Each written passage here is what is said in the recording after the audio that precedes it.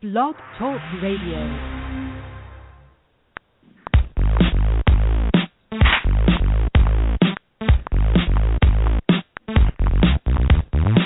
It's the GridironStuds show and the promo that's got the flow. Football knowledge from toe to toe with Amo, Calamino, and the other host you already know, Chad Wilson, brings you the show. Dial us up, give us a call. We're waiting here to talk some ball. 347-633-9365 is the number to call. So don't sit around, no time to stall. Giving you football from wall to wall. And now we give you our two hosts, Emil and Chad, with your breakfast toast.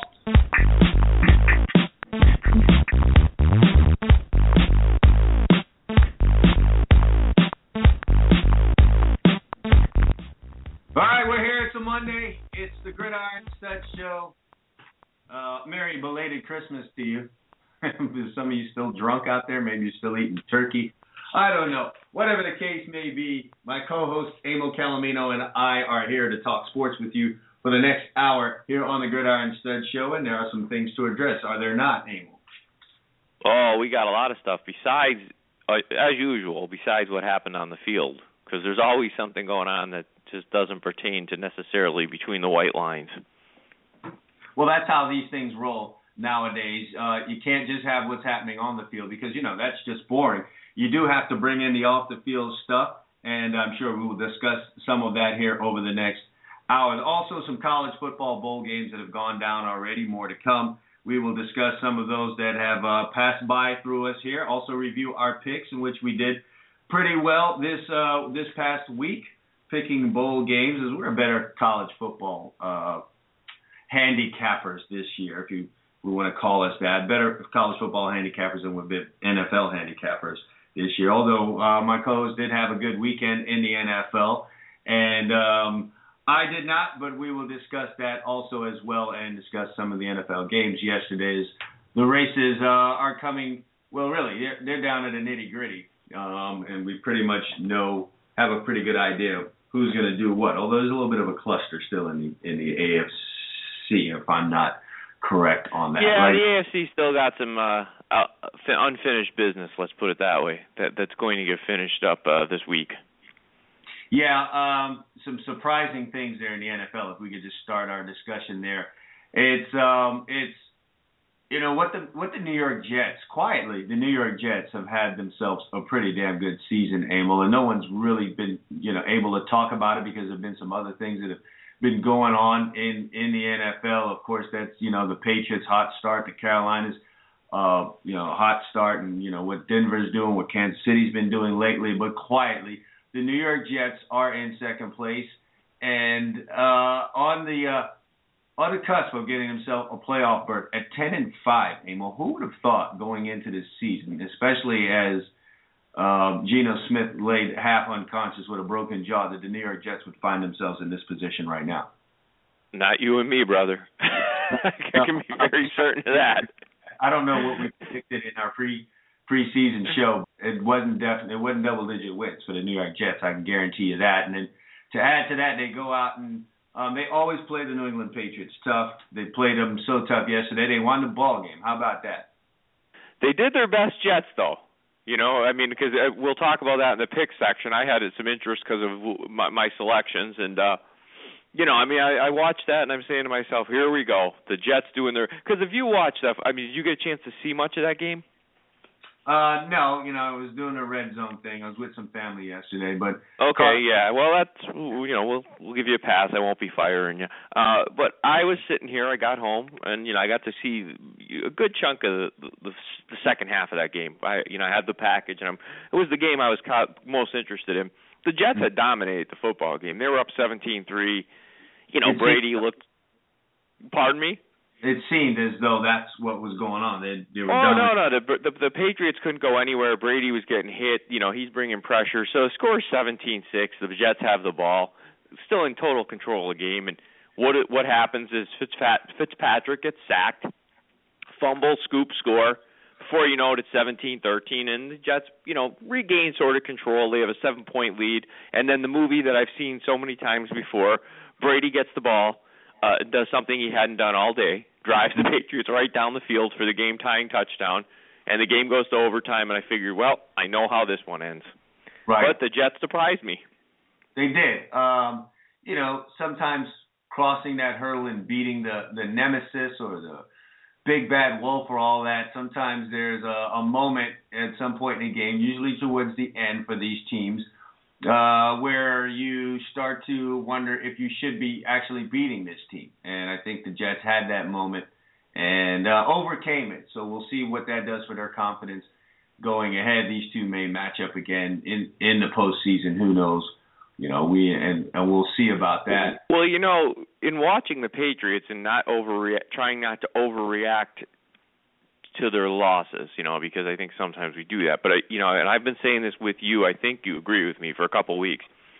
There's just some things there that I think fans are expecting them to all of a sudden magically fix that I don't think are magically going to get fixed. I mean, yeah, they'll get Edelman back, I suppose, and that'll help their passing game. But they really can't run the ball very much, and their offensive line, Brady gets hit a lot, and like most quarterbacks, when he gets hit, he's really, not the same guy. And he's been getting hit the last 3, 4, 5 weeks a lot, and they have some injuries on the offensive line. It stems from not having a running game, nothing to really fear the pass rush, slow them down, and that makes it harder on the offensive line. So, these were some things we saw that coming their way. How they go about trying to work their way around them, because I don't know that they're going to fix them. They have right now a running game by average committee, and that's not going to really get it done for them. It's going to be interesting to see how they work their way around that. Well, I think in a little way, in a little bit of a sort of they've kind of gotten lucky the way the AFC's broken. Mm-hmm. I think Pittsburgh crapping the bed yesterday, if that holds, really helps New England, because I felt like, Pittsburgh was starting to play some decent football, and, their offense maybe could be something in that. You look at the AFC, okay, you got the Jets in there. And, I mean, the Jets, I guess, at this point are a threat to win the AFC because they can play some defense. Mm-hmm. The Bengals are hard to take seriously without, a quarterback that's had any experience. The Texans have had Brandon Whedon play yesterday, albeit pretty decent, but again, it's Brandon Whedon. So I mean, I look and maybe it's hard for me to even take Kansas City seriously because I watched their game yesterday and they did their damnedest to try to lose at home to Cleveland in a game they needed. But the point is, Emil, they did end up winning the game. Unlike, Carolina, I mean, you're not going to be at your tip top each and every time. You know what I'm saying? So that's true. It's a very, very valid point, especially in professional football. I mean, I guess I got to take the Chiefs as a real threat at this point to New England. I'm going to take the Jets as a threat.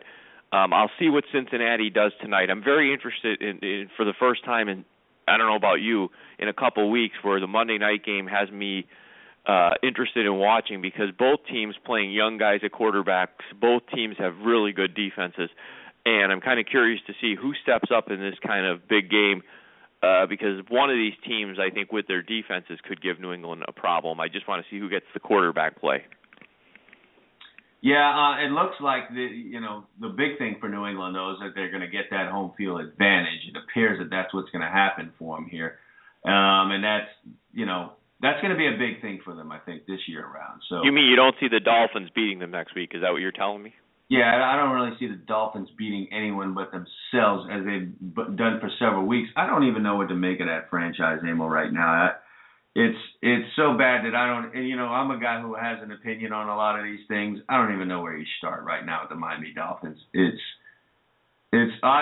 clear to me, though, as it is to many other people, that you can't. Ryan Tannehill's not the answer. I said this when he was drafted. Been saying this since he's been a quarterback for the Miami Dolphins. It's just not the answer, and I don't know what you do with that spot. The Rams are still looking for a quarterback. So how long do you go with this whole Tannehill thing? I think each year that you do that, you delay yourself from re-entry into the games that matter in the NFL. And then, I don't know. It's almost like, let's blow the whole thing up. Let's get rid of the owner. Let's start there. Let's get an owner that can make the right moves, starting with the front office. But yeah, I'm like you. The Dolphins are a franchise that they perplex me in a lot of ways, because generally speaking, I don't think their roster is horrible, but for some reason it just doesn't fit together, if that makes any sense. I don't think it's like, I don't look at the Dolphins and see the Tennessee Titans. I look at the Dolphins and say, they got a bunch of square pegs and round holes, and if it was a puzzle, it just wouldn't fit together. And I think so. Of Italian food and Cuban food and American food and Indian food just there being handed to someone, and sometimes you put all that together and swallow it, you get an upset stomach, and I think that's what every Dolphin fan had sitting in that stadium. Well, maybe they need what happens after you do all that. You get an explosion. Yeah, it's going to come out of some end of somewhere. But jumping, let me slide off that right quick and say, I noticed something yesterday that it seems crazy that I've never noticed it before. When watching a Dolphin game, and I don't know if this is new, so I may sound like a complete idiot. There's a pass thrown out of the end zone, and the camera pans, obviously, following the football, and it right behind the wall that protects the players from the fans or vice versa. There are reclining seats at Sun Life Stadium. And well, I don't know. I was there in that stadium maybe 2 weeks ago. Went to go watch them play the Giants.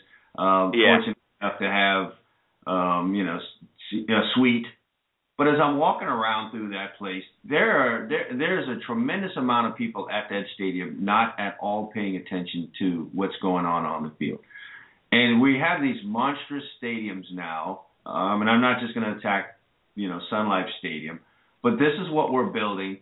And it seems like everything about the stadium is there to distract you from the football game that's being played. So what do we have as fandom at these contests, and most specifically NFL football games? Because you've been to several different stadiums. Well, I mean, I think you're asking a couple of questions there. We know why they do it, but you're asking a guy who's been on this train since the Cowboys built that palace they have. Every person who goes there says, "Oh, it's the best stadium I've ever been to in my life." Well, yeah, that's great, but except for one thing, it's not very intimidating to the opposing team now, is it? No. I mean, bring back the Orange Bowl where you had $10 tickets. This is the comment that I made because I was watching a game with my family, and I saw the seats, and we were all talking about it. And I said, for God's sakes, those seats right there shouldn't be for someone that's trying to fall asleep at the football game. Never mind the safety issue, but you got reclining seats. That spells, sleep.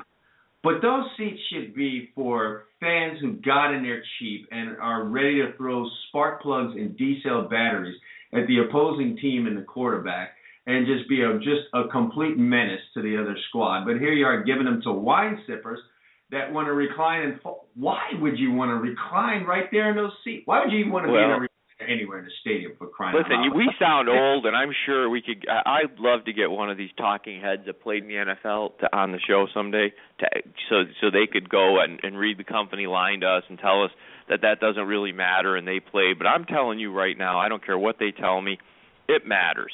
Okay, there's a reason teams like the Dolphins and the Cowboys don't have home field advantages, because you go to those stadiums and it's comfortable, it's beautiful. You're the opposing team. Hell, you want to go there and play. It's like, wow, this is a great road trip. Yeah, I mean, it's just that whole factor of intimidation is completely gone. I'll give you a high school example. When I first started coaching at university school, we had to go play a game at Pahokee High School, which has been responsible for putting several players in the National Football League. They have tremendous athletes out there. But on top of that venue was the most intimidating thing for anyone going in there. First of all, dimly lit. You got to walk by a barbecue pit that's on the home side, so you got to walk through their players, their fans, all that, just to get to your side of the field. And it was just a totally intimidating atmosphere. And Pahokee killed it there. Now, they went and built this new stadium sponsored by, I want to say it was, not Pat Swilling, Ricky Jackson, who's a Pahokee native. You remember Ricky Jackson played for the Saints? Yes, I do. Ricky Jackson, I think, donated some money, or may have been Anquan Bolden, who's also an alumni at Pahokee High School. It was actually Anquan Bolden who donated some money. They went and created this stadium. Nice, nice structure. But you go there to play that game, and we went a year after, and it was the nicest place to go play football. The whole intimidation atmosphere was gone. In the 2 games that we went to, the previous stadium at Pahokee, we were completely smashed. I think one was 64-0, and then 45-6. And then when we came back and played them in the nice new Palace, we beat them 63-7. Now, mind you, some other things happened there that led to right, of course, but the overarching thing is, I get your point. I mean, there's a certain intimidation, and if you really look around the NFL today, there's very few venues left that have that, and the ones that do seem to have a home field advantage. I mean, Pittsburgh, granted, Heinz Field is new, but it's cold. The fans are into it. Pardon? Have you been to Heinz Field? I know I haven't. I've been to Lambeau. That was next on my list. Now, Lambeau's been redone. They've put a couple $100 million into the facade and to the underbelly of the stadium where the Hall of Fame is of the Packers. But it's talk to me about the places that you've been, because you're a guy who will occasionally travel. Yeah, Lambeau's just intimidating for an opposing team. It's a nice stadium as far as you walk in. It's all new brick and stuff like that. They've redone it, but the field itself is it's like a giant college stadium. The fans are loud. It's cold. I mean, sure, they have luxury boxes like every other stadium, but it's not anything close to what you've seen in some of these new parks. People, you could go do an online tour of the new Cowboy Stadium and look around it. You'll see YouTube stuff. It's nowhere near that. I've been to the old Cowboy Stadium. That was a piece of crap, but you know what? They had a big home field advantage.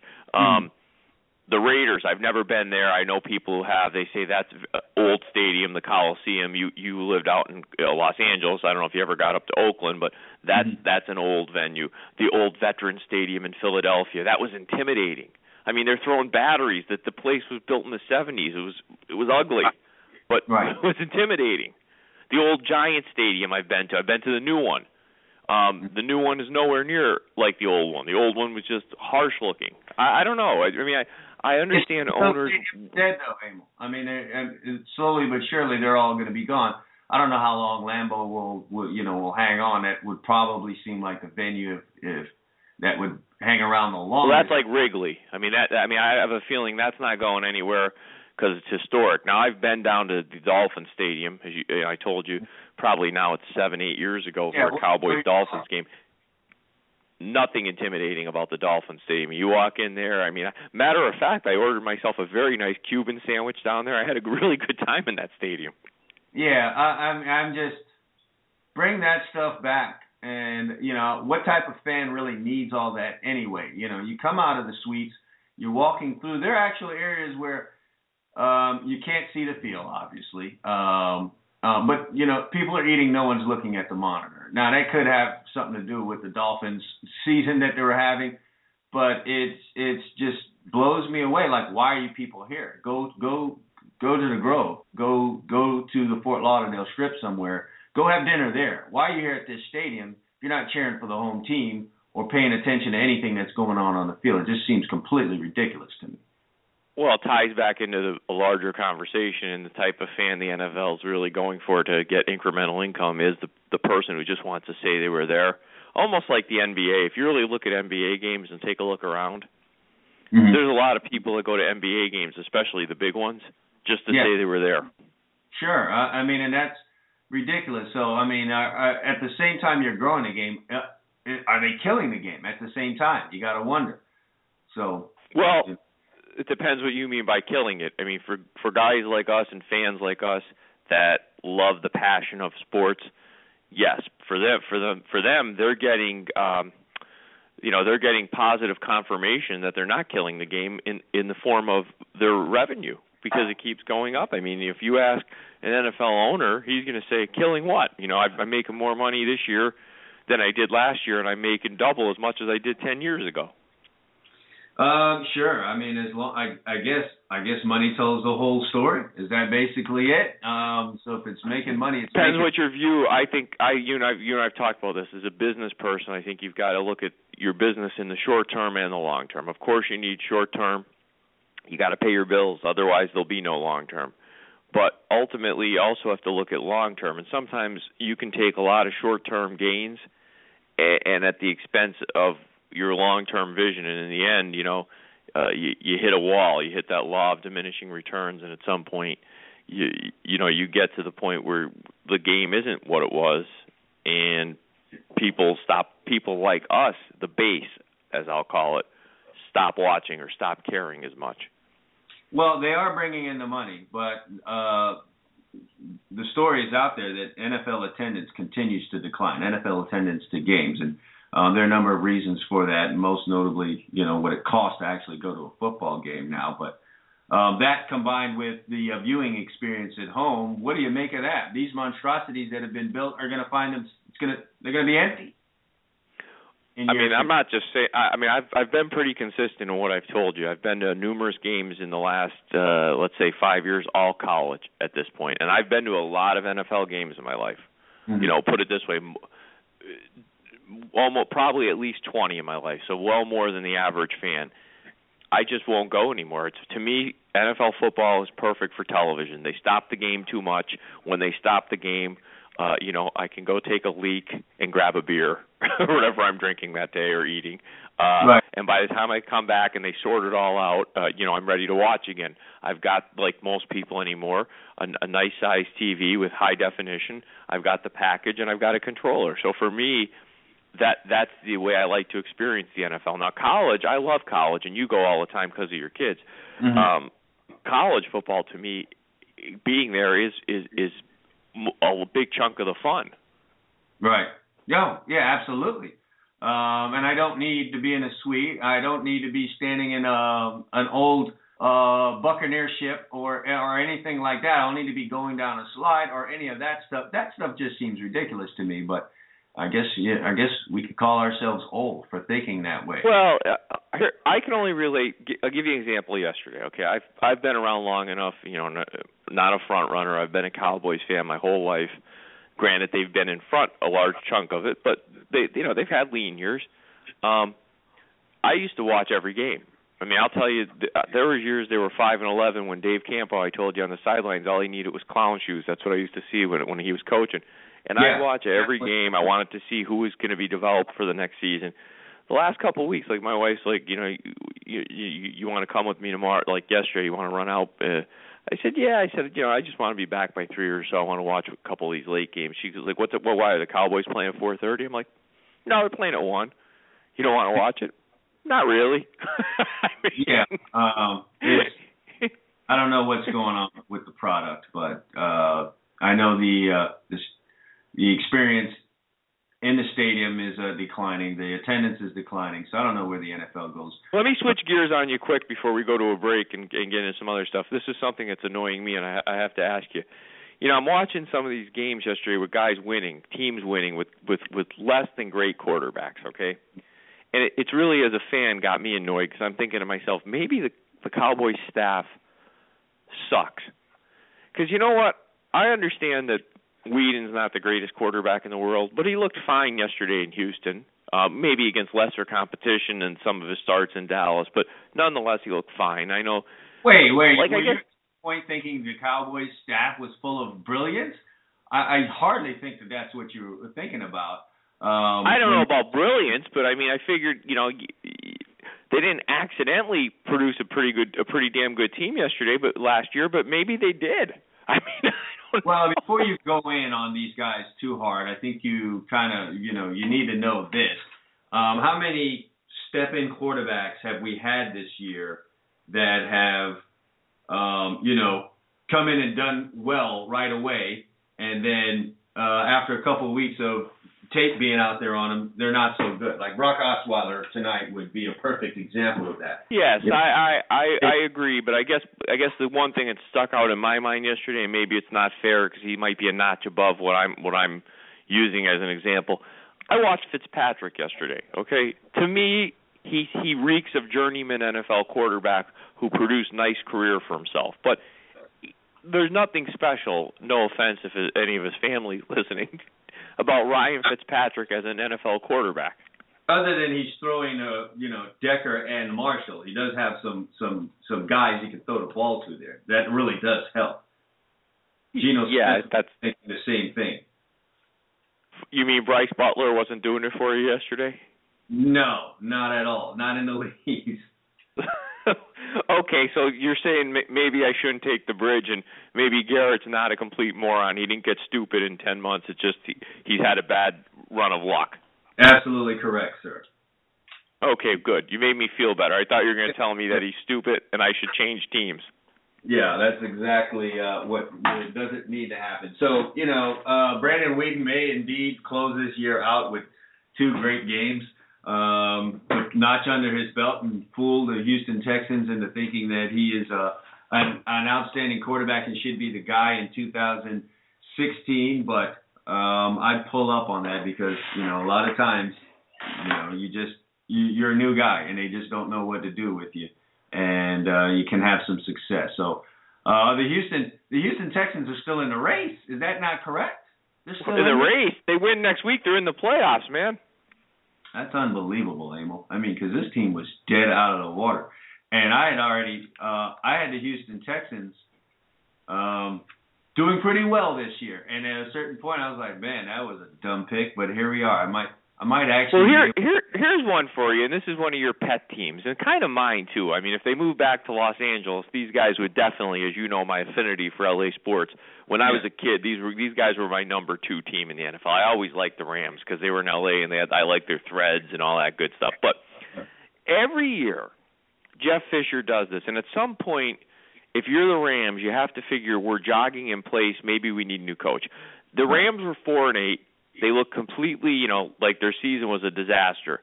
Now they've ripped off 3 wins in a row. They're probably going to beat the 49ers next week. They're going to end up 8-8, and I'm sure the ownership is going to get fooled into thinking we're moving to L.A. Okay. Jeff Fisher's an L.A. coach.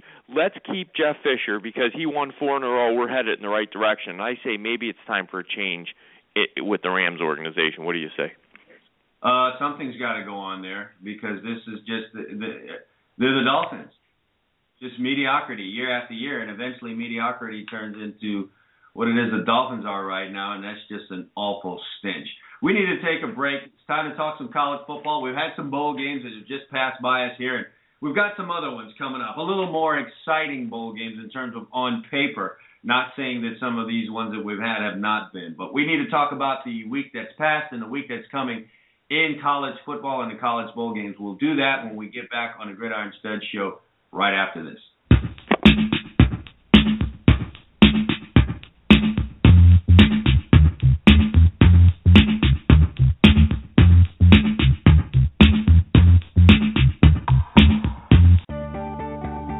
OMG. Look at all of this paperwork. Are you a business owner and you're buried under a mountain of paperwork? You need an MVP on your team. And that MVP is MVP Business Concierge Services. They know that sometimes paperwork can get in between you and your customers. Why not spend the time doing what it is you do best? Getting new customers, handling the ones that you have now, and while you're doing that, you can have an MVP working for you. We know that tax season is the busiest time of the year for business owners. No more missing deadlines and getting IRS penalties for late filing. MVP Business Concierge Services will do all the hard work for you. They will streamline your payroll, streamline your finances, and have you on track.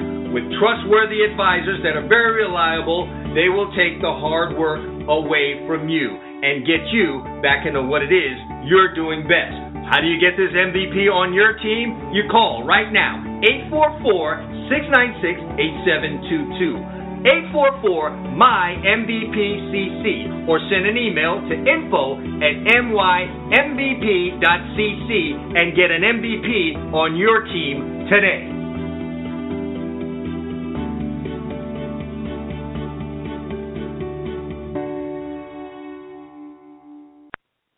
Hey, man, how many offers do you have? Well, I got about 10. Miami, Florida, Florida State, Auburn, USC, and more. How many you got? None yet. None? Is this you? Are you sitting there with no offers whatsoever? Are you a good football player? Then head over to GridironStuds.com right now. At Gridiron Studs, you can create your own profile for free and post your highlight video. College football coaches are visiting GridironStuds.com on a daily basis looking for prospects, but they won't find you if you're not there. Don't keep your talents on the field a secret. Put up your free profile right now on GridironStuds.com and get college football coaches' eyes on you. Visit us now at GridironStuds.com or follow us on Twitter at GridironStuds. GridironStuds.com. Make yourself be seen.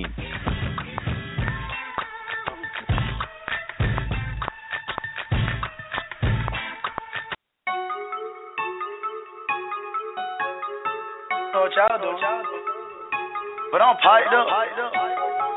See that boy right up? He piped up. See that girl right up? She piped up. Pipe it up. Pipe it up. Pipe it up. 10:30 here on the Gridiron Studs Show. You touched on this a little bit before we get into our college football discussion. You touched on this a little bit. Teams going back. You talked about St. Louis possibly going back to Los Angeles. I haven't really been following. What's the latest on that? How many teams are going back to L.A.? Is it just one team? Who's two teams? Two out of the three, and they've all filed. How about I told you that last show? They have to pay $500 million. I read to relocate. You've got to pay the other owners.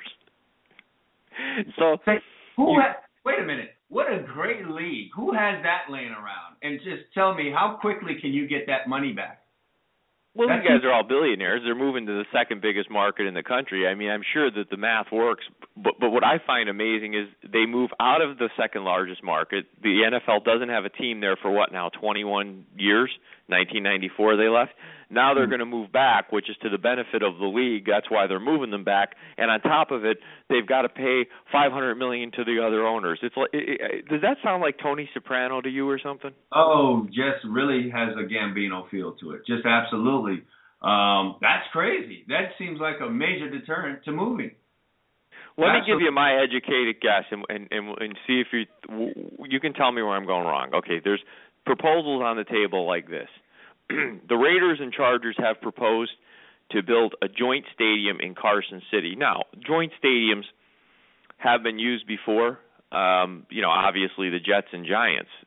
The difference there is they're in different conferences, not even in the same division, okay? The Raiders-Chargers is an odd marriage because they're bitter rivals for over 50 years.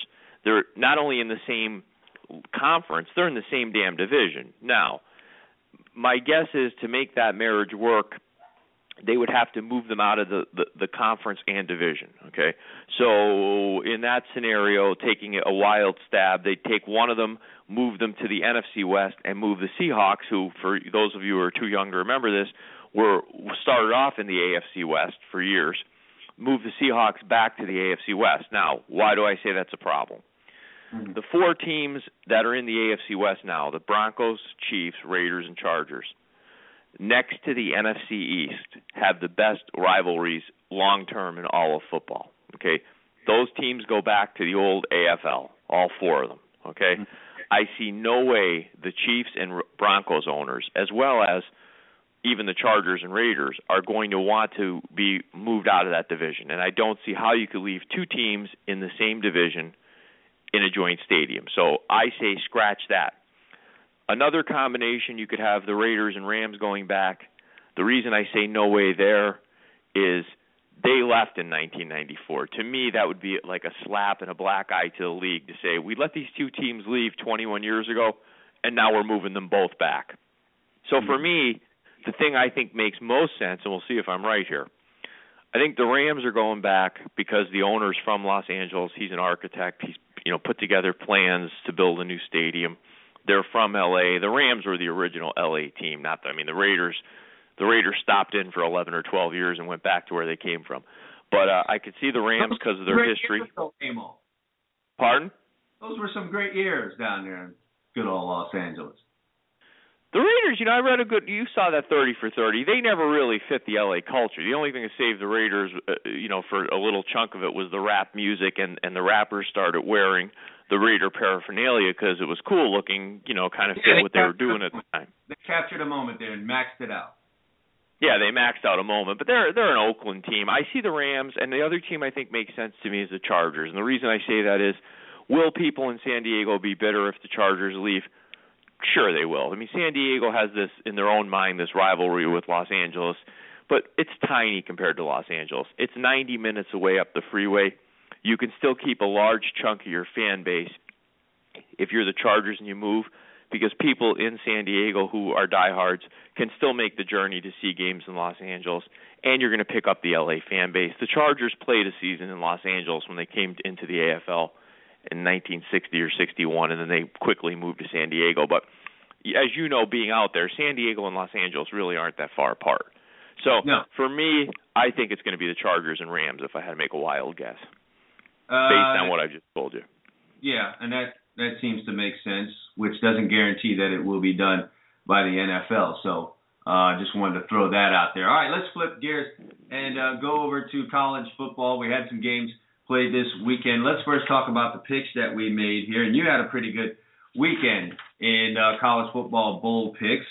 Let me lay out what we're doing. Chad and I are giving 10 picks throughout the bowl season, and every show where there's games in between shows, if we have games that we say our selections, we give them out. So this past week I had 4 that I put out for games that have happened since, in between shows. First one, I was on Akron plus 7.5 in that ball game that they played. I had no idea why they were getting 7.5 points, but who am I to question Las Vegas? I just didn't think Utah State was worthy of laying that many points, and sure enough, they weren't. Akron outright winner, so that one was easy. Then one that I should probably have to lose twice for this one. This was one of the 2 worst picks anybody could make this bowl season. I took Cincinnati plus 1.5 against San Diego State, and grass skirts got them out there, Emil. They got you warned me. They got absolutely drilled. The only team with a worse performance, by the way, was Northern Illinois, who lost 55-7 to Boise State and got 33 yards of offense in the game. But Cincinnati was close. They got absolutely destroyed out there. So that was a loss for me. And then I had 2 winners. I took the Washington Huskies, giving 9 against Southern Miss. I like what Southern Miss did this year. I just felt Washington from the Pac-12 had a few too many athletes, and I really like Chris Peterson as a bowl coach and just a coach in general. They won by 13. That was a winner. And then I took Nebraska plus 6.5 against UCLA. I just didn't really see UCLA being incredibly interested about playing a 5-7 team in a bowl game, and Nebraska kind of played with a chip on their shoulder, and they literally ran the ball down UCLA's throat. So I was 3-1 this past week, and then for the whole bowl season, I'm 3-2 so far in these picks, putting my college record for the season at 26-21. And you did pretty well yourself, so why don't you I did. take a few minutes? I really should have had, Emil, a clean sweep of this board, and I'll just go through it here with you. Took Georgia Southern in their game against Bowling Green. I knew that offense that Georgia Southern runs would be a problem for Bowling Green. It's just something that's very difficult to prepare for, not something you really care to see in a bowl game. And for someone like Bowling Green, sometimes you can go up against an offense like that, and if you have a tremendous amount of athletes, you can go in not as prepared as you need to be and still come out a winner. But that wasn't the case for Bowling Green, as they just eventually got overwhelmed by Georgia Southern. And Georgia Southern ended up with a big win in that contest. Toledo, I took. They were a 2.5 point underdog to Temple. I thought Temple had a really good season, but I felt like the conference championship game against Houston was it for them. I think their season ended there for them, and I just thought they'd have a problem getting themselves up for this bowl game. And Toledo, happy to be here and looking to do some great things. Came in and played the way that I expected them to, so they came out and got the victory in the contest. Now, the Southern Miss, I stand behind that pick, Emil. You did get a win as we went head-to-head on that one. But Southern Miss was right there back and forth with this team, gave Washington everything they could handle at the end, though Washington just made a play or two more at the end and ended up covering the number. And so I came up short on that one. 2-1. I think I'm 2-2 this bowl season, if I'm not mistaken. You are, and your overall college record's 28-18. So both of us are having pretty good college years. 28-18 for you, 26-21 for me. With I have 5 picks left to make in these bowl games. You've got 6. So it should be interesting. The game we didn't take that kind of I wanted to get your take on was I saw Washington State went out and handled Miami. I mean, it's not that Miami, didn't try. You can't say that. It's just that I don't know what they did. I mean, 14 points kind of surprises me. Both teams didn't have a problem moving up and down the field until the snow really started coming sideways at the Sun Bowl. Man, they've got to change the name to that game, just first of all. Or at least when we show up, the University of Miami, they do need to suspend the name of that game because we've been there twice and there's been no hint of sun, and it's been the coldest damn bowl games you could play in both times that we've gone. All right, that aside, Mark Richt has his hands full. I know folks are looking like, oh, well, there's talent there. Sure, there's always going to be talent there. I just think there's something deeper that's going on there that he's going to have to find what it is and get it flipped around and get it corrected. I mean, I think we know what the deal is. I've written an article about it. We've talked about it on the show. Things are not what they were in the 80s and the early 90s. And even for that moment in time in the late 90s, early 2000s, where, Miami put together perhaps the best team in college football, things have changed drastically and dramatically. And it's become more difficult to stockpile talent if you're the University of Miami. And there are more and more programs coming down in here and grabbing the South Florida athlete. And the talent is getting spread out. And it just seems like we're almost at a disadvantage. It just seems like here's what sticks out in my head watching a game like that. Now, if Miami just came out and got beat 28-7, where you could say, hey, the effort wasn't there, then you'd say, well, we got what we expected. They just didn't want to be at the Sun Bowl. But I thought they played with some effort, But what concerns me if I'm Miami, you're playing Washington State, not exactly known to be one of the better defensive clubs in the Pac-12. Mm. You run the ball 29 times for 114 yards. I would expect like a typical Hurricanes team playing a team like that, if they're into it, just run it down their throat. Mm. Am I wrong? Sure, why not? But that's not the deal there. That's not what this offense really has been, and they've had a lot of trouble, running the ball at different times this year. So. I wasn't expecting that to be part of the game plan. There were some peculiar play calls offensively. There was some bowl game play calling. Let's say that a number of trick play calls in the game, and then the halfback pass was the killer. I think it was for most Miami fans. That just really sealed the fate there. 20-14. Put together something, and it doesn't need to be a trick play for crying out loud. But that might be just a little bit of Monday morning quarterbacking there for me. So I'll tell you one thing, watching that game, and I'm sorry, El Paso, if anybody's listening, but that'd be a game I would not want to be playing in if I was an athletic director. No way, no how. How can you sell the city of El Paso during that game? Did anything there make you want to plan a weekend with the wife in El Paso, Texas? No, I mean, matter of fact, watching that game just probably made a lot of teams very, very, very grateful that they weren't sent there to play that game. Oh, man, terrible weather, and just seems gloomy. I mean, it didn't even have to snow for you to get that feel. It just felt completely gloomy. Let's touch on some of these other bowl games. I wanted to make Tulsa a pick, just had a little bit of fear of taking a school from that conference against a school from this conference. I should have listened to myself because Tulsa gave Virginia Tech everything they could handle. Who would ever think Virginia Tech would give up 52 points in a bowl game? Who hit the three-pointer at the end? It was amazing. I'm sure if we go through and run I looked up. I was in a restaurant. I saw the score at halftime in that game, and I had to clear my eyes. It was like 45-31 at the half. I was like, wait, am I seeing something? Am I seeing a score for? Are they playing each other in basketball today? 45-31 at the half. Hey, Emil, 62 points is the over in this contest, and if you took the over, you were chilling at halftime. First quarter, end of first quarter, 24-21, 45-point score. You knew you were a winner on that one. So. It ends up being 55-52, 107 points scored in this bowl game.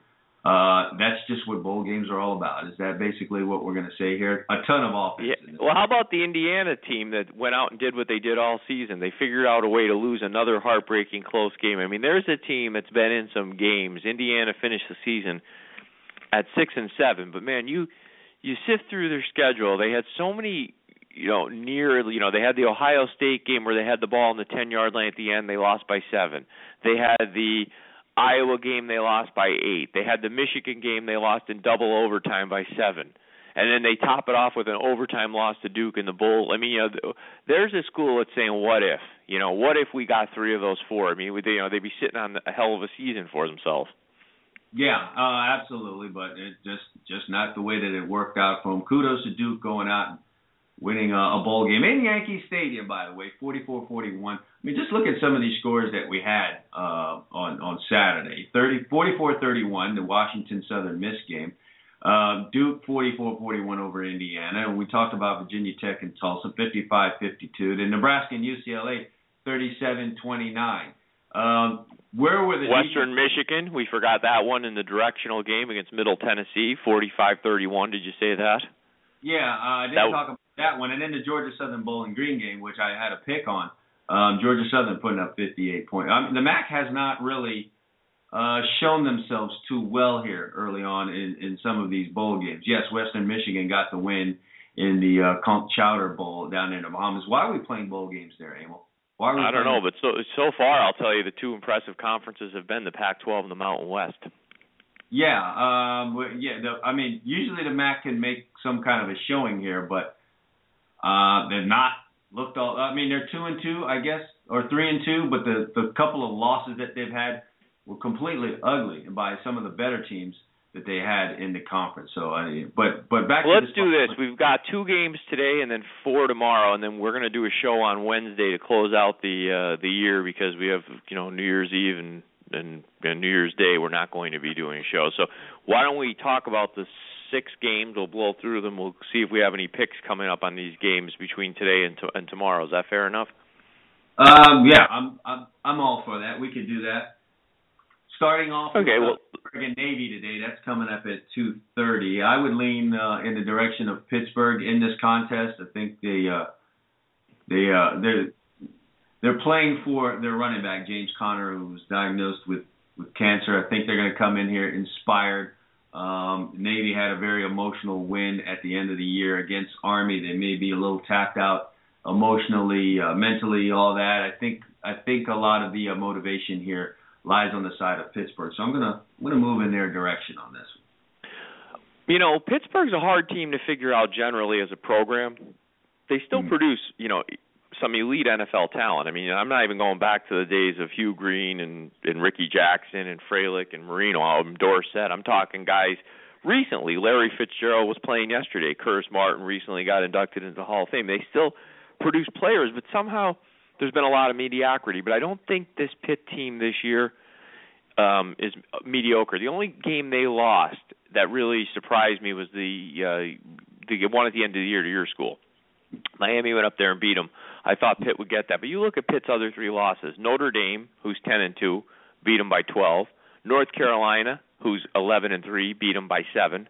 And Iowa, who's 12-1, beat them by 3. I think it's a pretty good Pitt team, and I almost made this a pick, but Navy's offense is screwy, so I'm not going to make it an official pick, but I'd be on Pitt in this game.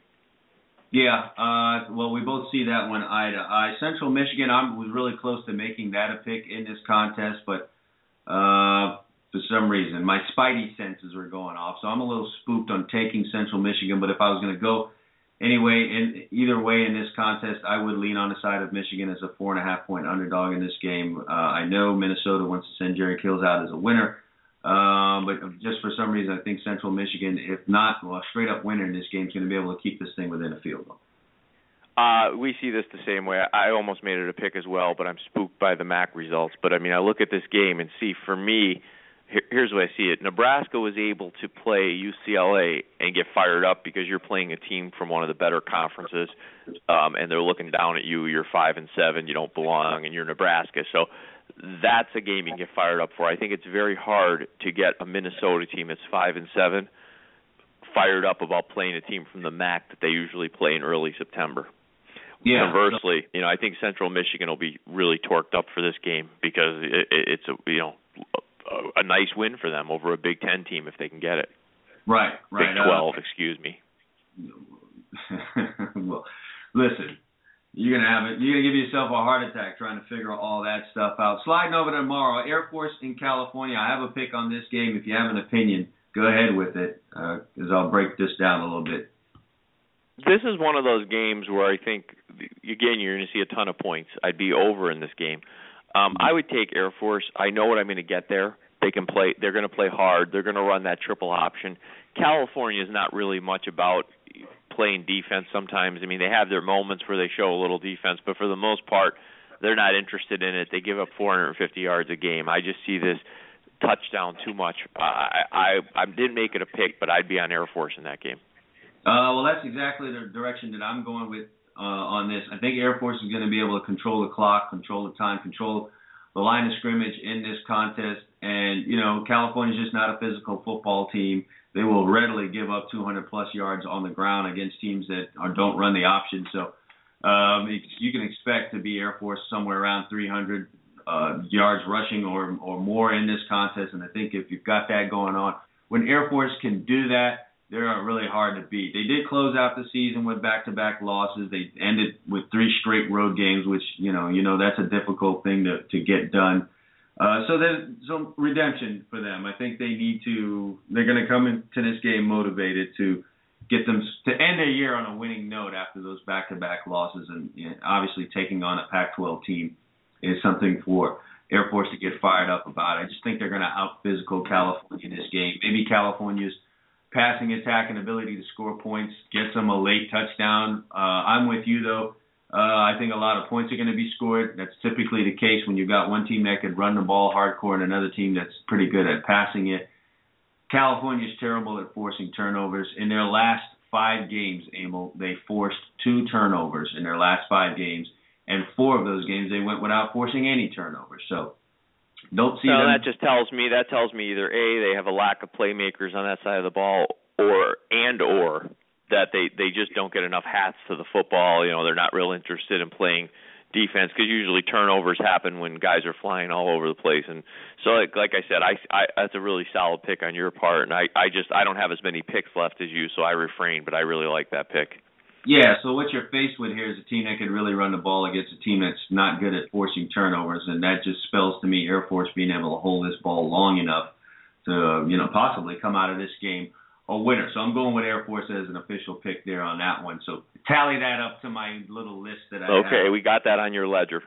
Baylor and North Carolina, if we can do totals in this one, I'd be on the over really serious on this one. Both of these teams have some pretty not only do they have good offenses, they're balanced offensive attacks. Baylor rushes for 300 and runs and throws for 300. I mean, that's as balanced as you get. They average 300 yards rushing per game this year, and averaged 304 yards passing the ball this year. And on the other side, North Carolina averaged 223 yards rushing and 263 yards passing this year. Neither one of these teams have a high interest in playing defense. Between the two of them, they allow 800 yards of offense a game. I'd be shocked if this thing was any kind of a defensive battle. So I'd be going in that direction. In terms of picking, I have a pick on this one. Let me give you my concern with that over. And if I had to make a pick, I'd go over. But I have a pick on the side in this game. But in the over/under, Baylor's down to a third quarterback because it looks like the second stringer's doubtful. The running back's out. The wide receiver Coleman's out. My concern is they don't contribute. I really like North Carolina in this game. Injuries aside, I'm going to take Carolina -3. I look at Baylor, they're 9-3. They're in a bowl game that they really didn't expect to be in. This was a team that had designs on playing in the playoff or at least one of the major games. I have a feeling they're going to have a hard time getting up for this game. And conversely, North Carolina is a senior-laden team. This is their last game. They put together a really nice season. They gave Clemson all they could handle in that ACC title game. They're 11-2. They can close it out with a great 12-2 season, which will give them a top 10 finish. I think they're going to go out and drill Baylor in this game. Yeah, I don't know if they'll drill them, but if I was going to a side, I'd be going with North Carolina in this one. This is a step down, obviously, in terms of bowls for Baylor. This is not where they were last year, even though where they were last year was not where they really wanted to be, and it's certainly not where they expected to be this year. You're playing in something called a Russell Athletic Bowl. Something named after a cheap T-shirt knockoff gym shorts. And it's just not something that they are I can't see them getting jacked up for this game. So I support you on that UNC pick there, my friend. Nevada and Colorado State, another game where I would be looking at the over. Both of these teams do very well offensively. 205 yards rushing per game for Nevada, 172 yards passing, 195 yards rushing for Colorado State per game, 221 yards passing, in another game in which you got two defenses that give up close to 800 yards together, per game. So I think I see both teams moving the football, and I see a lot of points in this game unless, you start having some trouble in the red zone or turning the ball over too much. But I'd be leaning on the over in this one. So far as a side, tough call here. I'm going to go with Nevada, I think, but very, very slightly. Colorado State had better years in the past with Jim McElwain, and this is a little bit of a step back for them, I think, taking on a Nevada team in their bowl game. Maybe Nevada comes into this thing a little bit more motivated. How do you see it? What I see here is something that's confusing the hell out of me. Aren't these two teams in the same damn conference? You better double check on that, friend. I'm sitting here, I'm looking at the standings in the Mountain West, and Colorado State is in the Mountain Division, and Nevada's in the West Division. That's how you know we have too many damn bowl games. Okay. They didn't play this year, so I guess that's what they're going to sell us on. They didn't play each other. But if I had to pick a side, I'd probably lean Nevada. I think overall they've been in their better competition. But I'm with you. To me, the game just reeks of over. I don't think anybody's very interested in playing defense in that game. Right. Be another one of those basketball-type points scored in this contest. And then finally, Texas Tech taking on LSU. I almost went Texas Tech, but, like you're thinking, I only get 10 picks in this thing. I might have some better things coming up down the road. Would seem crazy that I would take Tech in this one, because they're just so horrible at playing defense. But you know what? I think they can be. I think here's another game where you might want to look at the over, although Vegas has kind of made that unattractive because the over in this game, Emil, is 74 points. Might be the highest one that we have out of all of them, I think. I haven't run through them all, but. Well, I have a pick in this game, actually, and I see this game a lot differently than you do. I see an LSU club that comes into this game a 7-point favorite. Their coach almost got fired to end the season. Mm-hmm. They obviously love their coach because they went out there and in that game where they felt it was his last game, they won 19-7 against A&M. I think they're going to come into this game with a little more motivation than they normally would in a game against Texas Tech. The other thing I like is the physicality of LSU in this game. I think they can just hand the ball to Fournette and pretty much steamroll a Texas Tech team that allows almost 300 yards a game on the ground alone. So for me, I don't think LSU wants the stench of finishing their season losing to Texas Tech. They could still end up 9-3, which is a good season. Maybe restore some faith in Les Miles. I think they're going to be impressive in this game. I really do. I like LSU to cover the 7 against Texas Tech. Yeah, I'm a little concerned at LSU being in this kind of a bowl game. It's not the kind of bowl game LSU's used to playing in. Don't know how much they're going to be able to get up for this thing. I hear what you're saying about Les Miles almost getting fired. Texas Tech can really throw the ball around. And if you're not super motivated to prepare for something like this, Texas Tech and their passing offense could be a serious problem. So while I don't think LSU will have much trouble running the ball with a Leonard Fournette, maybe Texas Tech gets him to the ground 2 or 3 times in the entire game. I just think Texas Tech may be able to come back with points of their own and hang around in this contest. That's what I'm looking at on this one. But we'll see which way this one falls.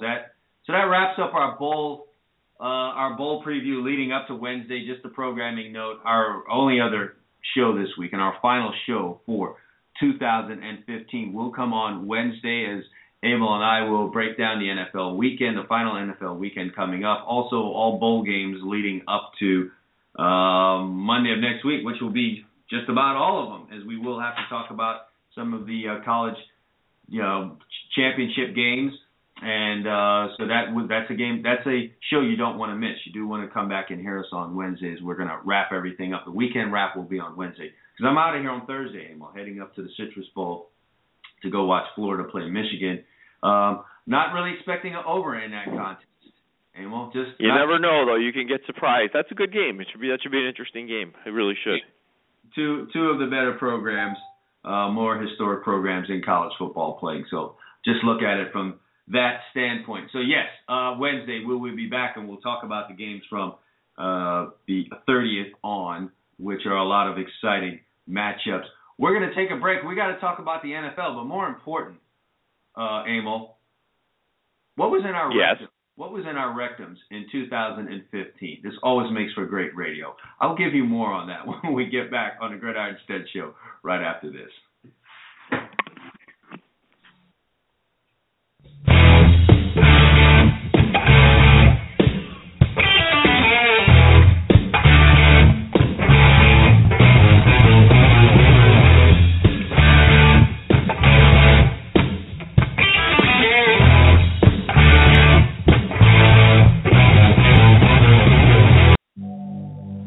Are you a property owner or want to be one, but you don't have time for property management? Then get an MVP on your team.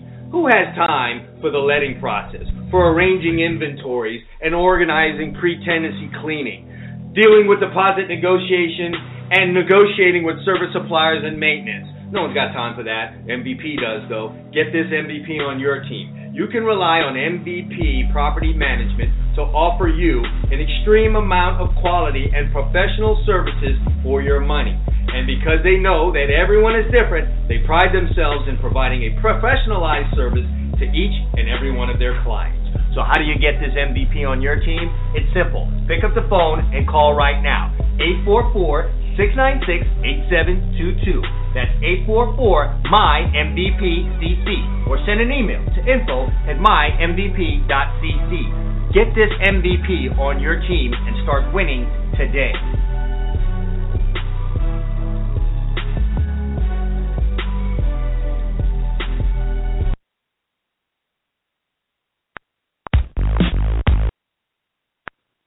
Hey, man, how many offers do you have?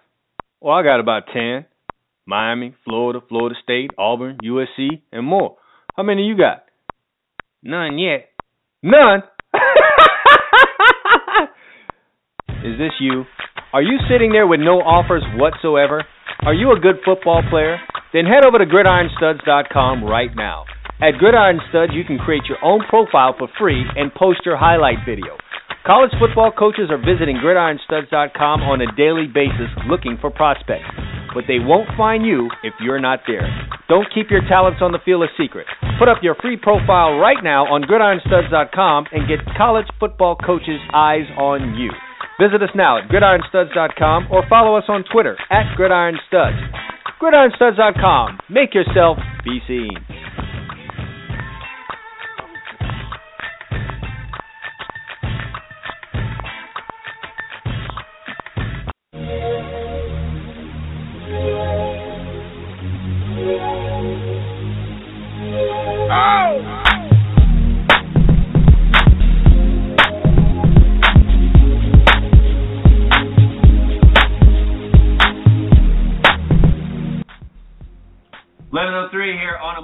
Gridiron Studs Show, Chad Wilson, Emil Palomino. Emil, 2015 was a fun year, wasn't it? It was a great year, as far as I'm concerned. Sure, a great year for most. And every year, some people go and have a little bit too much fun. This always makes for great radio. At the end of the year, you know, hospitals have to put out their reports of some of the things that they had to deal with during the year. And one of the more interesting reports that come out every year are the things that were found in people's rectums. So without further ado, let's run through a couple of these, shall we, Emil? Please do. How about we start with a toy baby bottle? A what? Bottle found in someone's rectum in an emergency room. A glass bottle. I mean, I'm hurting just saying that. Listen.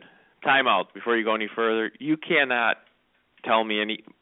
One of our really good friends is an ER physician. I mean, this guy's been a friend for years. Wait. There's nothing you're going to tell me that's going to surprise me. He's pulled ketchup bottles out of people. No word of lie. So go ahead. What goes on? What kind of party is it that you're at where something like this goes down? I have no idea. Here we go. Crayons and coins. Dice, by the way. What? Dice? If you're feeling lucky, no word as to what came up on the dice when they were pulled out. But if you ask me, if it got stuck up in there, nothing but snake eyes, if you ask me. So, handle of a toilet plunger. That probably has involved some criminal activity. A toilet brush. There you go on that one. I'm seeing an overarching theme here, but I don't want to get into it. But go ahead.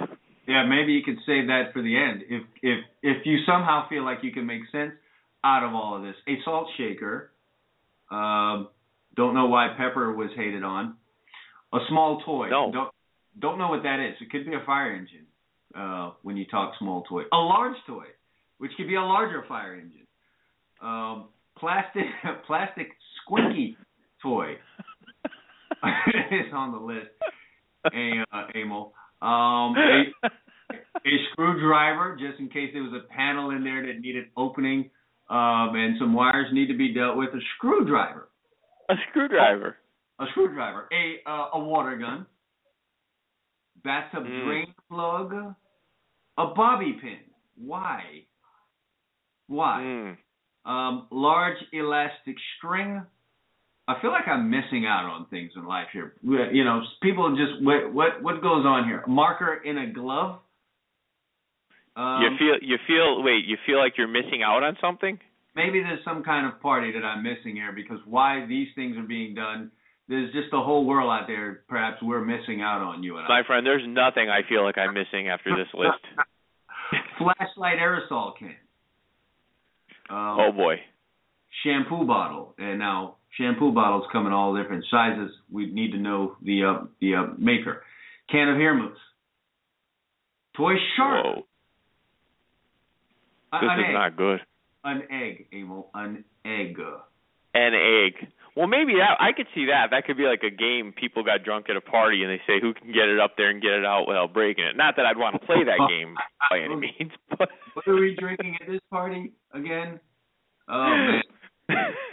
I'd go into the list of stuff pulled out of other orifices, but not going to do that here. But just listen, in case you had a boring 2015, just want to let you know there were some folks out there that had a really, really good time that ended up in the emergency room. And yes, so they did. You could feel fortunate about that, or you could feel like, hey, I have goals for 2016. And man, it's always good to have goals. Step your game up. All right, how do we go from there to where we need to go now? Let's review some of these games that went down yesterday. You know, there was a scenario yesterday, Emil, in which every playoff spot, could have been clinched. Clearly that didn't happen, but that's interesting. I don't know if we've ever been in that position before, where every playoff game could have been. Well, yeah, there's only one left at this point, right? I mean, that one in the AFC. Yeah, which, you know, by the way, we talked about last week the mediocrity of the league and what a joke some things are. But you know what? That AFC is shaping up to be a really, really interesting race. The playoffs are going to be pretty interesting in the AFC. Excuse me. You've got Kansas City that's absolutely on fire. You've got Houston trying to make their way back into this thing. You've got the New York Jets jumping up out of nowhere, becoming a double-digit win team. The Patriots losing 3 of their last 4 football games. Now makes them less invincible and adds a little bit of hint of drama to this thing. And then, you know, the Denver Broncos, what are they going to be able to do? And, you know, we haven't even touched on the story that came out yesterday about one Peyton Manning. Should we address that now or later? Well, we can address it now. I mean, I guess in some ways it's believable in that at the time he had the neck thing going on. I mean, he wasn't taking them to get big, because I'm telling you, if he took HGH to get big, he got ripped off. Okay. Yeah, I guess he needs his money back. He didn't do a Barry Bonds on us. Let's put it that way. So maybe the neck thing, because all the athletes, if I'm recalling the list correctly, the 2 names that stick out on my mind were him and Ryan Howard. Both of those guys were coming off major injuries at the time. Howard had torn his Achilles in that NLCS game in the last at bat against the Cardinals. So I guess in that sense it's somewhat believable, but I don't know. I don't picture Manning taking a shortcut like that, but athletes are competitive. I don't know what to make of it. Do you at all feel sympathy for some of these athletes, especially those coming off of injuries like that, when they go this route to get themselves back on the field? Can you feel their pressure and feel their pain and have some sort of sympathy, if indeed this was done by Peyton Manning? I guess I'm different with this stuff. I don't condone it, but at the end of the day, I don't really care if you took HGH to get over an injury. I don't care. I know that sounds horrible and callous. It doesn't bother me. So you are okay. Let me ask you this. We're probably getting off the road here a little bit. Were you okay with the whole steroid era in baseball? I didn't like it because I knew what was happening, and I knew the guys who were hitting 60 homers didn't have that type of ability. And having been a baseball guy my whole life, I knew that it just wasn't. I mean, think of it this way. Brady Anderson was a 50 home run guy? Right. I mean, he wasn't. And two guys hit 60 homers prior to that, Maris and Ruth. And all of a sudden you got guys like Sammy Sosa doing it 2 or 3 times in a career. So in that sense, it bothered me, but it didn't bother me into the sense that I think the guys who were great in that era should be in the Hall of Fame because they would have been great in any era. Right. And that's going to be a tough one to sort out as we get through the years here. Okay, so bringing it back to this, was this even illegal? Should this tarnish Peyton Manning in any way? I say no, but what do you say? No.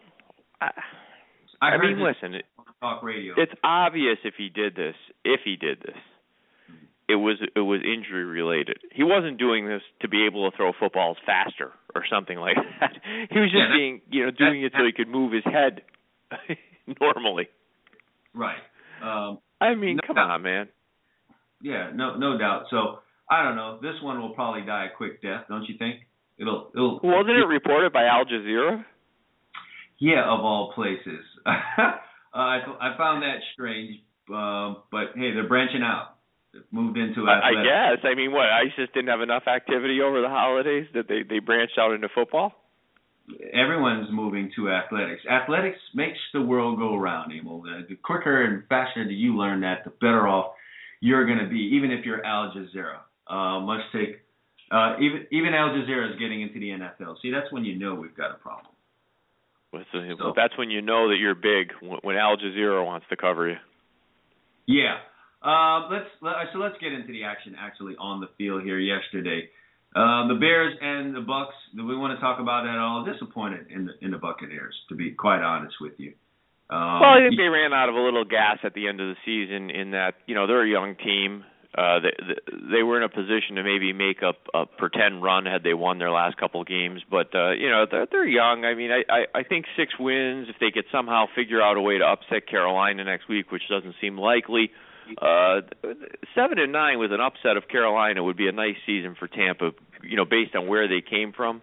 And I also think that their arrow is definitely pointed up, so I'm not that disappointed in them. Well, you're a guy that's really into this stuff because the Carolina-Atlanta game is the next game we need to talk about. And, just as a note on my picks, I went 1-2 yesterday, but I feel I should get 2 victories for picking Atlanta in this one. I really had a feeling that the whole situation with Josh Norman and Odell Beckham wore both teams out, as it appears. The Panthers got their first loss of the year, and the Giants just totally failed to show up for that Sunday night game against the Vikings. So I felt like going in against a divisional foe after a game like that was going to be a serious problem for the Carolina Panthers, who lost. But now Carolina's sitting there with 1 loss, and now they have to play next week. They can't mess around with Arizona at 13-2. Am I not correct? Have they sewed up? No, you're right, and I think you were right in seeing a few things here in this game where I liked your pick. I said on the show I almost made it a pick myself, but I give you credit for pulling the trigger. Number one, the 38-0 win for the Panthers a few weeks earlier in professional football doesn't do you a favor because, again, they're all pros. They get paid. There is some professional pride. The Falcons know that this team put one on us. they're coming to our place. They don't want that to happen again. You factor in the Josh Norman deal, and just the fact that the Panthers were 14-0. The odds are against them going undefeated. I think you made a really, quality picture. I mean, obviously you did, but I think a lot of people got trapped in this game looking at the score of the previous game. Sure, and that's where Vegas makes a mint. But nevertheless, so what's the story? If Carolina loses next week, if Arizona wins, who's got Arizona's home? Arizona's home. I don't think that I know. You'll probably disagree, or maybe you will. I don't think it matters as much with those two. They're both decent climates. I mean, sure, it's nice to have your fans behind you. I'm not so sure. I think the biggest game next week with home field is coming up. We're going to talk about it, is the Packers and Vikings playing for the title in their division, because I think the team that loses that game is done. Sure, and I don't know. Green Bay doesn't look very good, Emil. They were completely dismantled by Arizona. Arizona's just been, and you talked about this as you made them a pick. The point differential for them is just absolutely positively cream teams, especially when playing at home. Very impressive. I mean, Green Bay's not been all that great, but they were riding a 3-game win streak coming into this thing. I did mention, back-to-back West trips are always tough, but still, they went out and punched these guys completely in the face. And that's back-to-back weeks of just totally destroying opponents. And they've done that several times this year. So Arizona. And if you go through their schedule and who they've played and the Panthers, I can comfortably say in my mind going into the playoffs, I have the Cardinals as my number one team power-wise in the NFL. Now, we'll see if that holds true, but I just like what they can do a little bit more. I mean, my thing with the Panthers is I think Cam's had a hell of a year. We've talked about it. He should certainly be an MVP candidate. But their lack of ability to threaten the field outside, I think, really hurts them in a matchup with the Cardinals, because the Cardinals' secondary is very good. Mm-hmm. So, yeah. And while we were speaking highly of Seattle going into this weekend, just, losing to the St. Louis Rams yesterday really bugs me. It just leads me to believe that in the NFC, it's a two-horse race.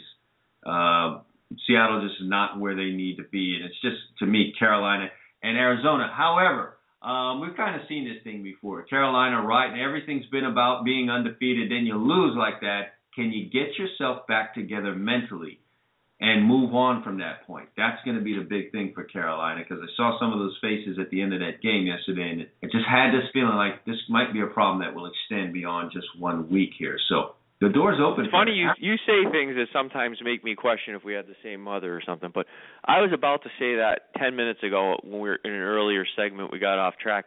To me, the NFC really is a two-horse race. Unlike the AFC, I really don't see a lot of different scenarios where one of those two teams is not playing in the Super Bowl. For me, Seattle, I watched that game yesterday. Forget the Rams having their number. Seattle's just got some issues that I don't think they're going to be able to correct during this season. The biggest one, their offensive line stinks. Wilson spends a lot of time running for his life.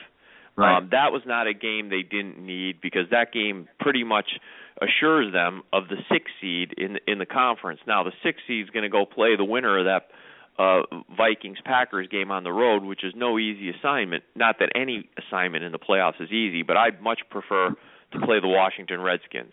So, sorry, I don't see Seattle. While no one was really paying attention on Saturday, the Washington Redskins clinch a playoff berth and win the NFC East. How the hell does something like this happen, Amy? Well, I've got the very easy answer for you. And I just saw this last night, and maybe you saw the same thing. The NFC East record in games outside of the NFC East this season is 14-26. That puts them that's the worst record the NFC East has had since the merger in 1970. Wow, it's just been tragic. I mean, the Cowboys have their reasons. Not sure what the Giants' reasons are, and perhaps it is time for a change in New York. I think some of the late game, we did say this might come back into play. think of some of the games the Giants lost because they couldn't manage the end of the game this year. How much better would they be feeling right now? Washington Redskins wouldn't have wrapped everything up had the Giants managed the end of 2 games in particular the way they needed. But Chad, you mentioned this a couple of weeks ago with the Tony Romo quote. All NFL games, almost all of them, come down to the last 7 minutes. If ifs and buts were candy and nuts, everyone would have had a Merry Christmas a couple of days ago. That's a direct indictment on the head coach. So. It is. They don't manage the end of a game. Listen, that's what you do, and Coughlin's not. That's what you do. I agree. I'm not arguing that point. I mean, definitely, I think that at some point you've got to look if you're the Giants and say, listen, the coach is there, the head coach for those situations, and when they start going against you as consistently as they have gone against the Giants this season, to me it tells me maybe he's just not up to it anymore. And I look at the Giants. They've had some tough losses, and don't forget, not just the coach. Remember the Patriot game. They had an interception that hit a guy. I mean, if it was a spear, it would have killed him. If he catches the ball, the game's over. He drops it, the Patriots go down and kick a field goal. Yep. At the very least, should be an 8-7 football team right now, and in a neck and neck battle. But by the way, I just gave you the NFC East is 12 games under 500 outside the division this year. And it's still not the worst division in football. The AFC South is 14 games under. Say that. What's the AFC South doing this year? Because they're what's their record? 13-27. They just continue to stink out loud. I mean, ban that whole thing. Nevertheless, that's how your race is looking there in the NFC. More intriguing in the AFC, but still flying through these games as we're talking about them. Dallas and Buffalo, not a whole lot to talk about there. Neither is anything to talk about with Jacksonville and New Orleans. No. The Detroit Lions and San Francisco 49ers, that was a pick for me, so I do need to talk about that. I was playing the whole go against my better judgment deal because it was having such a rough NFL year, and that was the reason for picking the 49ers, because in my right mind I would not do anything like that, and lo and behold, the Lions come up with they pick a fine time to come up with a really great performance there. So they beat the 49ers 32-17, costing me a loss there. The Chiefs and the Browns, we talked about that. Chiefs played uninspired football there yesterday. I thought they let Cleveland do a little bit more than they should have been able to, but you got to give them credit for getting the win, Abel. Well, when I'm laying 12.5 and it's one of my picks, I'm not giving them credit for anything, but yes, they did get the win. Yeah, the only loss that you suffered yesterday really. Man, how long do you know me? You know I'm bitter. Of course. When I lose. And you should be. The Colts and Dolphins game caught a little bit of it, saw the reclining seats, and that's really how the Dolphins played, like they were dead asleep. And there's got to be some changes there. I'm going to be interested in seeing what the offseason is like. Perhaps you don't chase big-time, high-priced offseason. That Ndamukong Suh thing, did that pay off in any kind of way? Did we keep the receipt on that, Miami Dolphins? Well, you saw my post last week, and this is a warning for everybody that's a sports fan. Right now we have baseball free agency going on, but soon football will start. When your team wins the off season, they usually lose because in the end, that rarely pans out. That used to be the Redskins every year, wasn't it? They would win the off season, they'd grab all the high-priced free agents, and they'd have nothing to show for it. Perhaps they've learned a lesson or two, or perhaps they just play in a real crummy division in the NFC least. Really seriously disappointed in the Pittsburgh Steelers yesterday. It was a 20-17 game, but Pittsburgh's problem still remains that they can't play defense. They just can't play defense. When they needed stops, they couldn't get them. They gave up some plays that they really didn't need to a Baltimore team that's just really dead this season. Pittsburgh cost themselves big time yesterday. They did, and you got to be careful as a fan when you're analyzing games. Division road games, especially this time of year, are dangerous. I mean, because when you're out of division, there's no natural rivalry there. So once in a while, you can get a team that might, to use the term, lay down a little bit. But in those kind of games, I mean, Baltimore's had a miserable season. They're 4-10 going in. They'd like nothing more than to know that they kept their most bitter rival home for the playoffs, and they did it. They might have done it. Let's put it that way. So I'd be very careful next week if I was the New York Jets, because they're in a very similar situation. They go up to Buffalo. The Bills, that they would love nothing more, especially with the ties to the Jets organization that Ryan has. They'd love nothing more than to keep the Jets home for the playoffs. Oh, the Bills will be completely, to use this term, geeked up for that contest, and so the Jets are going to have their hands full. So shape up this race for us. What do we got for the wild card in the AFC? How's that breakdown? What needs to happen? If the Jets lose next week, they're out? Well, listen to this. Believe it or not, okay, Cincinnati, New England are obviously in, okay, and Kansas City's already clinched the playoff berth, not Denver. Now, a Denver win tonight, Denver's in. Mm-hmm. Follow me? Denver Sure. lost tonight. Now it gets real interesting. Denver will need to win their last game to be in. Right. The Steelers can be in with any combination of things. They need to win their last game, obviously, to get to 10-6. Then they either need 2 Denver losses tonight and next week against San Diego, which doesn't seem likely the way San Diego's playing, but you never know. Again, division opponent. Right. Or they need a Jets loss to the Bills. So the Steelers can still slide in if the Jets lose to the Bills, or if Denver loses their last 2 games. Of course, Pittsburgh needs to win. So that's basically, and in the AFC South, it's very simple. Texans win, they're in. Texans lose, and the Colts win. I believe the Colts win the division on tiebreakers. Boy, can't wait for that whole first round game with the AFC South winner. But everything else, very, very interesting in the AFC. AFC more interesting race than the NFC. I'm sure we can agree on that. 'Cause I'm not sure. I mean, I have no clue. I mean, I'm not as bullish as you know, and I don't think you are either. Most people think I'm crazy for not being as convinced that the Patriots are going to the Super Bowl, but I'm really not. I mean, I'm not as bullish on the Patriots as most people. How about this one? Bengals win their last 2 games, including tonight. The Patriots win next week. Who's got home field throughout? Patriots. Patriots need to lose to the Dolphins to have any chance for the Bengals to steal home field. Well, there you go. Looks like the Patriots will be home for the entirety of the playoffs. Sorry, Patriot haters. You're going to have to sit there and watch games at Foxborough. Yes. As we go through these plays. At least one. So that's that. Let's quickly recap our picks. Before we get off here. We talked about my Kansas City pick was my loser. We need to end on a good note, so I'll run through mine real quick. I had Atlanta. I want double credit for that. Can't get it, unfortunately. Atlanta in that game against Carolina. The only winner I had yesterday. I backed the Seattle Seahawks, feeling like, St. Louis is down. Seahawks are looking really great, trying to make a run here. No dice. St. Louis still has their number, ends up winning the game straight up, so that was a loser for me.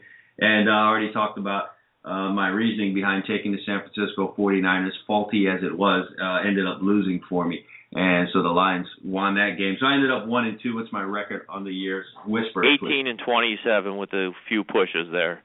On my side of the ledger, I had the loss on Kansas City, very similar to your Seattle pick. I really thought Kansas City was rolling, and I didn't. Knowing they needed the game, I figured they would not let Cleveland hang around. And damn it, they almost lost, but they didn't. And like you said, that's all that matters in the NFL. They got the win, but not for me. I went and took the New York Jets yesterday, and a lot of people probably, when they heard the show when I did that, were having me checked, for a psychiatrist. But right. To be honest, I'm not real bullish on the Patriots and the Jets. As much as they tried to lose, the Jets were the better team on the field yesterday, and I got the win there. And then I took Arizona -4 against the Packers, and that was probably the easiest or second easiest pick of the day if you like the Vikings. So I was 2-1, and that puts me at 19-27 with a couple pushes. So slowly, believe it or not, the last few weeks we've been making a little bit of an improvement in the NFL. Yeah, we better get right in the playoffs. I know that for sure. If we're going to have any chance at cleaning up our act in the NFL this year. This is the worst NFL year we've ever had here on the Gridiron Studs Show. But again, we're giving you some quality college football. And you're going to have some college football today, as we've given you an opinion on both of these games today. And we've got some action going down tomorrow. Again, the programming note, we will have our final show of the 2015 year on Wednesday. Emil and I will break down we'll talk about the bowl games that have passed. We'll talk about the Monday night game if it was at all exciting. And then we'll also break down the upcoming college bowl games, take you all the way through the end of this 2015 season and New Year's Day and beyond, and get you all set up for that. But we'd like to thank you all for coming in and listening to the show today. Thank you for being a loyal listener to the Gridiron Studs Show. And if you do love the Gridiron Studs Show, tell a friend. The more the merrier. For Emil Calamino, I'm Chad Wilson. Thanks for listening to the Gridiron Studs Show. See you guys on Wednesday. Can you picture what will be? So limitless and free, desperately in need of some stranger's hand.